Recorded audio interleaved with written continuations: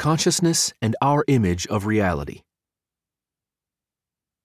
Generally, personal experiences of the monad begin with and continue in an expanse of warm, brilliant light. This pervasive light is the monadic ground of being, perhaps the pure awareness of the monad itself.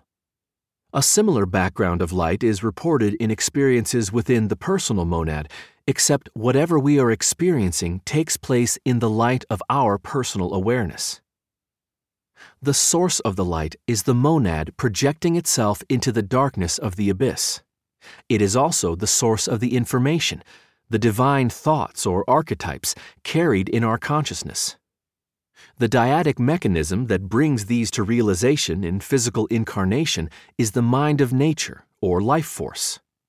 Maybe we should, in our metaphysical musings, actually expect physical counterparts to mental phenomena in the brain and organs of the body. Life will always find a way to fulfill the light of the monad in matter. Light and consciousness seem to be intrinsically bound together. When we perceive something, what we actually experience is an image in the mind. Our brains are constantly interpreting the world and changing input data into coherent impressions and images.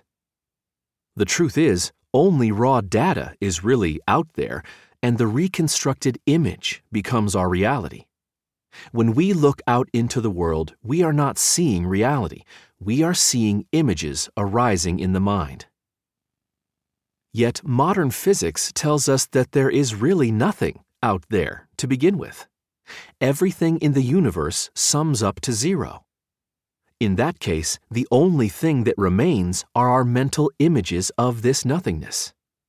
So, in a way, the whole world is all in our minds, and our mental image of what is there is more real than the thing itself.